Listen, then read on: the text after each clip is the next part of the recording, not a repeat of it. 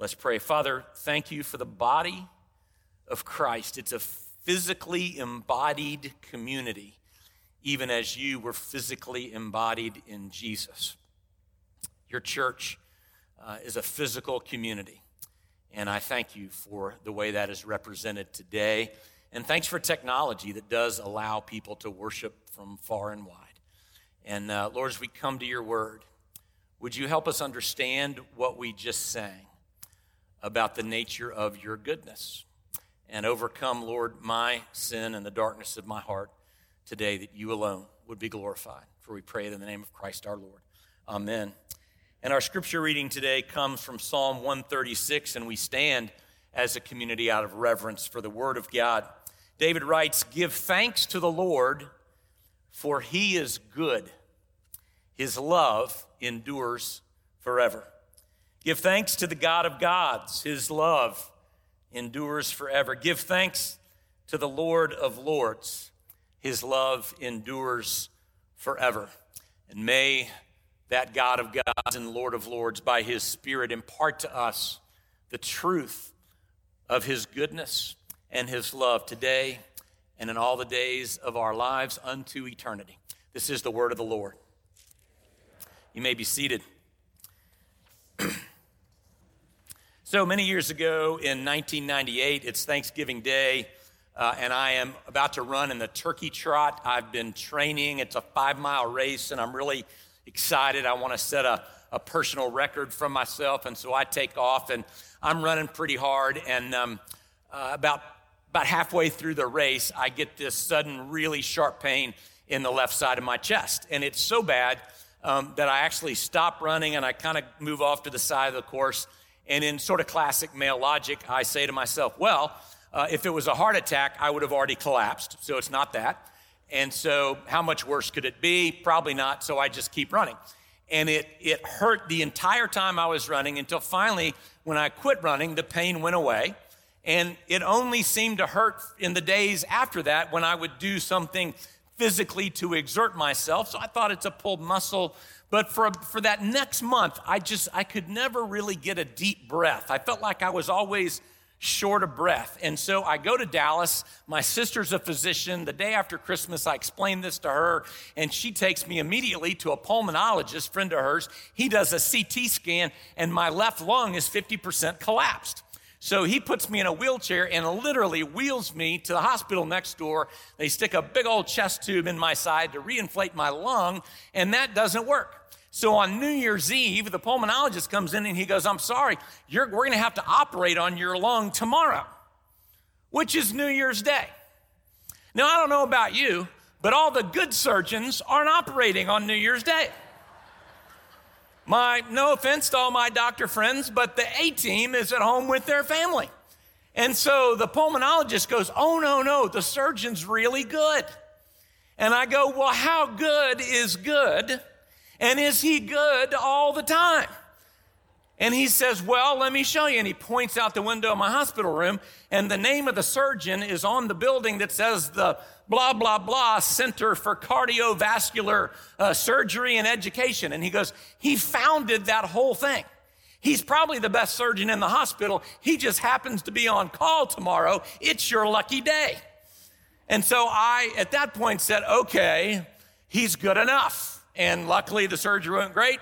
I'm fine, haven't had a problem since. But it's a question that you and I are asking all the time about a whole variety of things. We see people post on Facebook, "Hey, does anybody know a good fill in the blank?" You know, we want to know, do you know a good mechanic? Do you know a good electrician? Do you know a good builder? Do you know a good plumber? Do you know a good professor for the classes I'm going to be taking? And when someone says, "Oh, yeah, I know this guy, he's really good." And then your next question is, well, how good is that? And is he good all the time? I'd like to think I'm a good pastor, but I can tell you on Monday morning, I'm south of that. I'm not that great a pastor on Monday mornings. Are we good all the time? And obviously, this spills over into our spiritual lives because we cannot avoid asking ourselves a question at different points in our lives. Is God, we hear it, right? People tell us, we just sang it. You're good. Good. Oh, you're good. But somewhere in the back of our minds, we're wondering, is he? Really? And is he good all the time? And maybe you've heard some pastors will come out and they do that little repetitive thing, and I've always thought it was kind of cheesy, and I've never done it because it doesn't ring true to me. And that's no offense to anybody who uses it, but the pastor will come out and he'll say, God is good. And the congregation says, all the time. And then I go, all the time. And you go, and I go, why? Because I know for sure that there are some people in here right now who are not convinced of that. And for me to force them to say it feels disingenuous. It means that I haven't given them a chance to answer the question, is he really good? Do I believe that? In fact, it's why so many of the 40 million people in this country who have de-churched in the last 20 years, they de-churched because they decided he wasn't good. And let me tell you, students, when you get to college, it's the first thing you're going to hear. You are absolutely going to be tried. They're going to try to talk you out of what you believe right now. And you're leaving, you're going to go off, and it's the time when you make your faith your own. Your parents and this church have tried to instill faith in you. But what you're going to hear when you go to college is people are going to say to you, you actually think there's a good God? Have you looked at the world lately? Do you see all the evil? Do you see all the shootings? I don't want a God like that. If that's God's goodness, I don't want any part of that. You're an idiot for believing in that. And they're going to absolutely challenge you. And that's where David is in Psalm 136. Because Israel hadn't exactly had a problem-free existence. But he says, give thanks to the Lord because he's good. And his love endures forever. It's a psalm that he wrote for worship. It's a call and response like we just did a minute ago. He says, give thanks to the Lord. And they say back, his love endures forever. And they go back and forth. Give thanks, Lord, for he is good. And then the rest of the psalm is about how he's good and how he's loved them and what he's done. And in fact, he goes through a litany of the history of Israel. And you go, wow, it starts with slavery in Egypt. And he brought them out of slavery at Passover, when all the infant sons of Egypt died and the people of Israel went across the Red Sea, and he brought them into the wilderness and he gave them water from a rock and manna from heaven. He took them to the promised land. And you look at the history of Israel and you go, God is so good. Look at what he did. And we could do the same thing in this church. I mean, I don't have time to go through the whole history of First Pres, but people, we've been here 150 years almost. There aren't many churches that can say that. And we've been vibrant and alive the whole time. In just the last 50 years, we decided to stay downtown when others were leaving, and we stayed thriving and vibrant in so many ways. We paid off $16 million worth of debt. We changed denominations for biblically faithful reasons, and we only lost 31 members. We went through an entire pandemic, and here we are today in a full sanctuary in a year when nearly 40 babies have been born. We got to build a new nursery. Y'all are having too many babies. Right? And we go, wow, Lord, you've been so good. You've been so good, but still, there's a sneaking suspicion in the back of our minds. Why? Because of our personal lives. Because hard things happen to us. Randy Frazee was a pastor in Atlanta for a lot of years. And his mom at the age of 62 became very, very ill. And he decided to pray the prayer over her from 2 Kings 20. It's Hezekiah's prayer. When he prays for himself and he says, Lord, would you give me 15 more years? And so God granted him 15 more years. So Randy Frazee prays, and his mom's 62, and he says, well, I think 80 is a good number.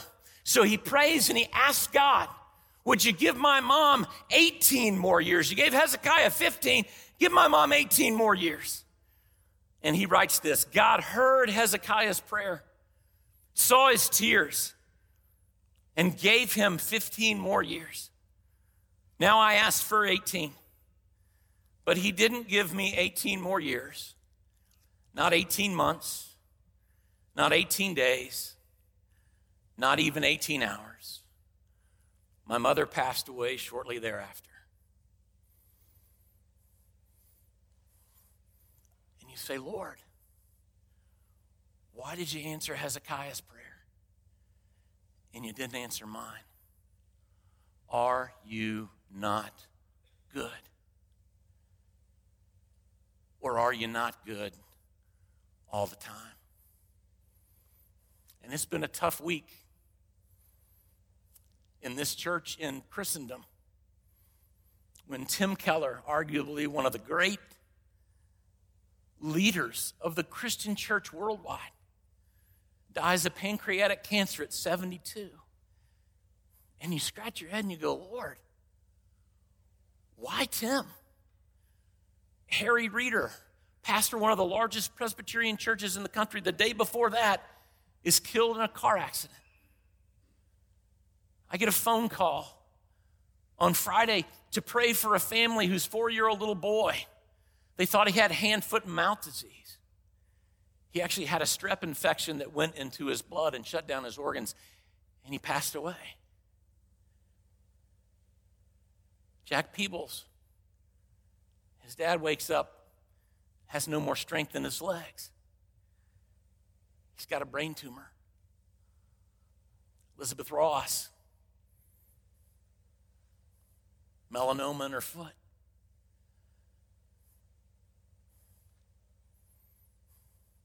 How do we answer that? There are answers. Some of them you may not like. But students, this matters because you don't have any guarantees. Tim Chalice is a pastor in Michigan.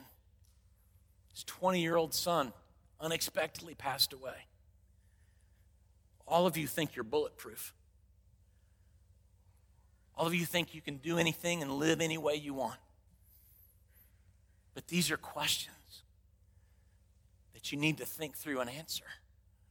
Because make no mistake, you will be challenged. And that's why I'm here. That's why Andy's here. My email is open and available. Whatever your professor says to you, I got an answer. And I've done it many times. So let's consider this question about God's goodness. Number one, his goodness. And this sermon's going to go long, so everybody in the tech booth just relax. So it's all going to be good. Number one, God's goodness is not determined by what he does or does not do, by who he heals or he does not heal. His goodness is determined by the enduring nature of his love. And no other God or idol can say that. Give thanks to the Lord, for he is good. His love endures forever. No one can say that. All through Psalm 136, it's everything the Israelites did, including their rebellion and their disobedience. And yet God over and over again said, I will be faithful to the promise that I made to you, to be your God and to love you, even if it cost me my life. And we know that it did. The reason that we say that God is good is because of Christ. Because God incarnated himself in order to keep a promise, to redeem our lives and never let us go. And too many times when we encounter hardships and things happen to us that we don't understand and we experience loss and we look up and we say, God, where were you? Why didn't you do something? And God's answer is the cross. Do you not know? And have you not heard that Jesus is the everlasting God, the King of Kings and the Lord of Lords, who's given his life for you? Never forget in the challenges of your life that God has already acted on your behalf in order that whatever it is that assails you would never have victory, including death. But God overcame them in Jesus Christ, so we broaden our sights. Secondly, the goodness and love of God is based on his sovereignty. that God, again in Psalm 136, it says he created the sun and the moon and the stars and the heavens and the earth and the sea and the skies. That God, as creator, then is sovereign over all he has made. If he made it, then he controls it. And friends, that creates two problems for us. Number one, everything our culture is telling us that we shouldn't have anybody control us, that we're our own authorities. I want to be sovereign over my own lives, and that's what you're going to be taught. You're your own God. You're your own authority. You decide. And yet, God, in Psalm 136, he's the creator. And I would ask you today, as the culture tries to push you into its mold, do you really want to be sovereign over your own life? Do you actually think that you know best how to control your life and the lives that I know I don't want to be in charge because I don't know what's best for me. I know my desires are flawed. And so I'm so grateful today that he who created the heavens and the earth is the sovereign God of the universe. He's also sovereign in salvation. You wouldn't know God unless he'd chosen to reveal himself to you. You're finite. He's infinite. So I'm grateful that he's sovereign in spite of the fact that everything around me says, no, I'm the authority. I decide. But the second problem that's created by God's sovereignty is the fact that if he's sovereign, then he's also sovereign over suffering and evil and death. And so when hard things happen and when people are not healed, we say, wait, Lord, you're in charge even of that, and you didn't do anything. So how do we wrestle with that question? Why? Well, remember Hebrews 2:8, when God says to the author of Hebrews that everything has been brought under subjection to Jesus Christ, though we do not see it yet. The ultimate battle has been won. The prince of darkness still reigns in this world. Sin and death are still part of it, and sometimes, yes, we run into it. And so we think about people like Tim Chalice, who loses his 20-year-old son, and he's forced to reckon with, do I still love God? Do I still embrace God? Do I still believe in God's goodness, even in light of the death of my son? And ultimately, his answer in this wonderful book called Seasons of Sorrow, which I'll read from in just a minute, his ultimate answer was, I have to trust him. Because as soon as we decide to reject God because he didn't do what we in our finite minds thought he should have done, as soon as we reject him, we've rejected the very one and the only one who gives us hope. Through the resurrection of Jesus Christ from the dead, we've just cut off the source of the strength that could see us through the suffering. So Chalice says, yes, I trust him. It's only appropriate this morning that I quote from Pastor Tim Keller. He said, if you're falling off a cliff, strong faith in a weak branch is fatally inferior to weak faith in a strong branch. Salvation is not finally based on the strength of your faith, but on the object of your faith. People, what is the object of our faith? It's not how strong your faith is. It's who you've chosen to put your faith in.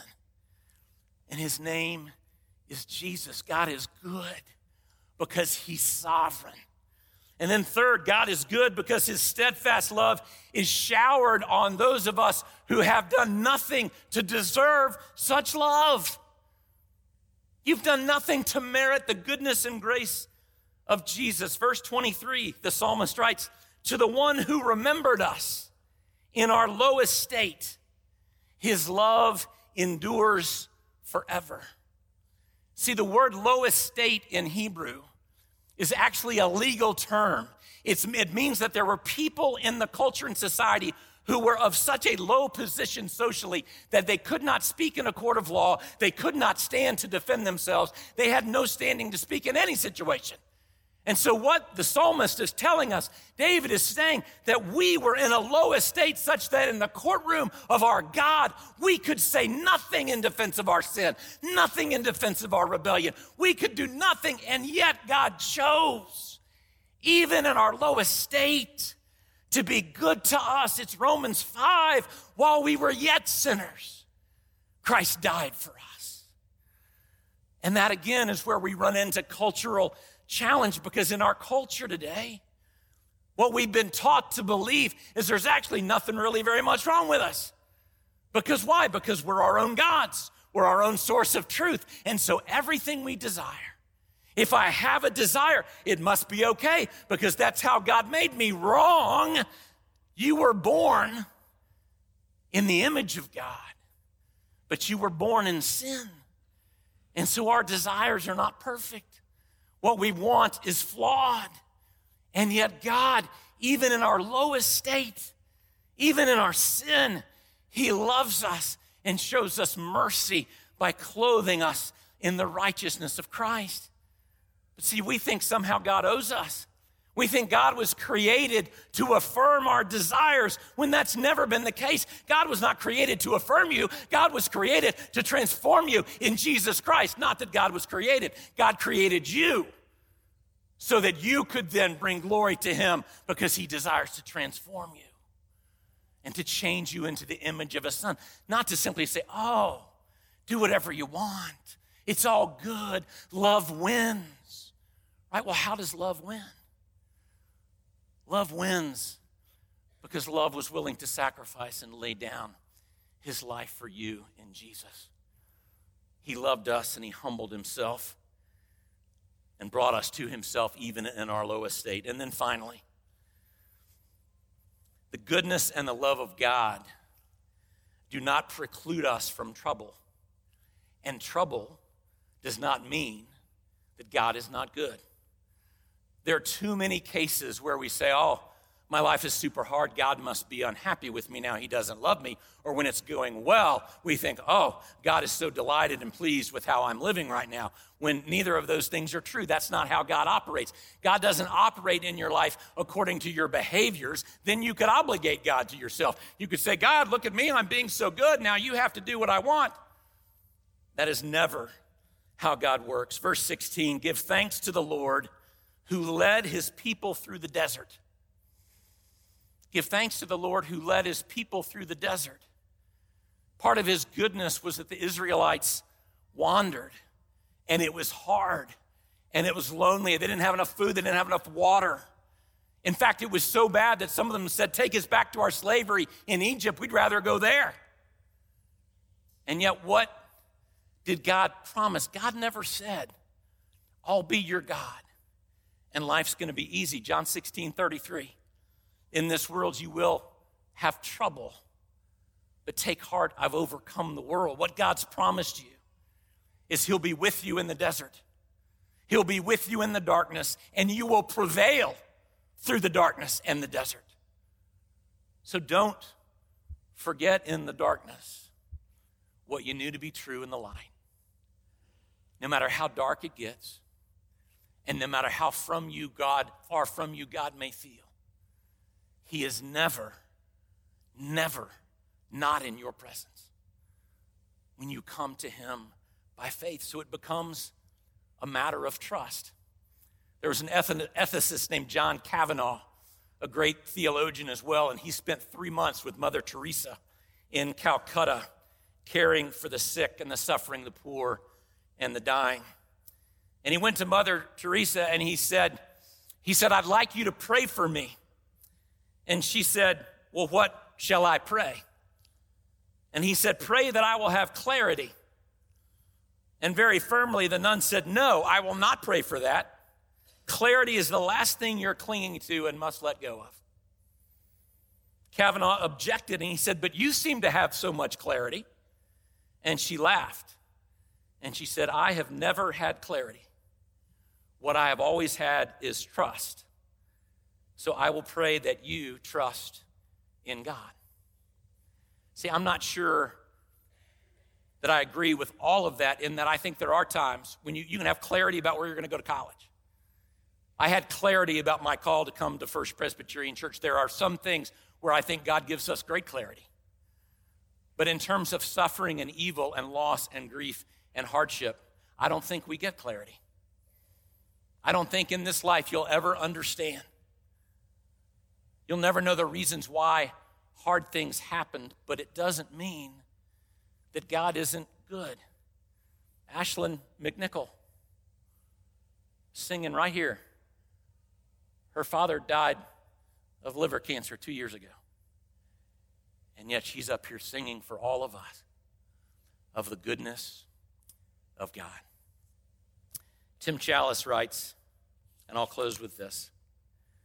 A wise man once said that the true victory of faith is to trust God in the dark and through the dark. I trusted God as he led me through daylight. I will trust him now as he leads me through the thickest darkness. I may not be able to see the way I go, but I don't need to, because my eye is fixed on the one who is guiding me there. He has given me every reason to trust him. He's given me every reason to have confidence that he will hold my course steady until the keel of this weather-beaten little boat has finally nudged against the shore of glory, and I am home. Give thanks to the Lord, for he is good, because his love endures unto all eternity through the sacrificial love of Christ that is with you forever through the deserts and on the mountaintops. And so even in those moments, regardless of the thickness of the darkness, we trust that though we cannot see where we may land, that he who guides us is the King of Kings and the Lord of Lords. He is good because his love endures forever.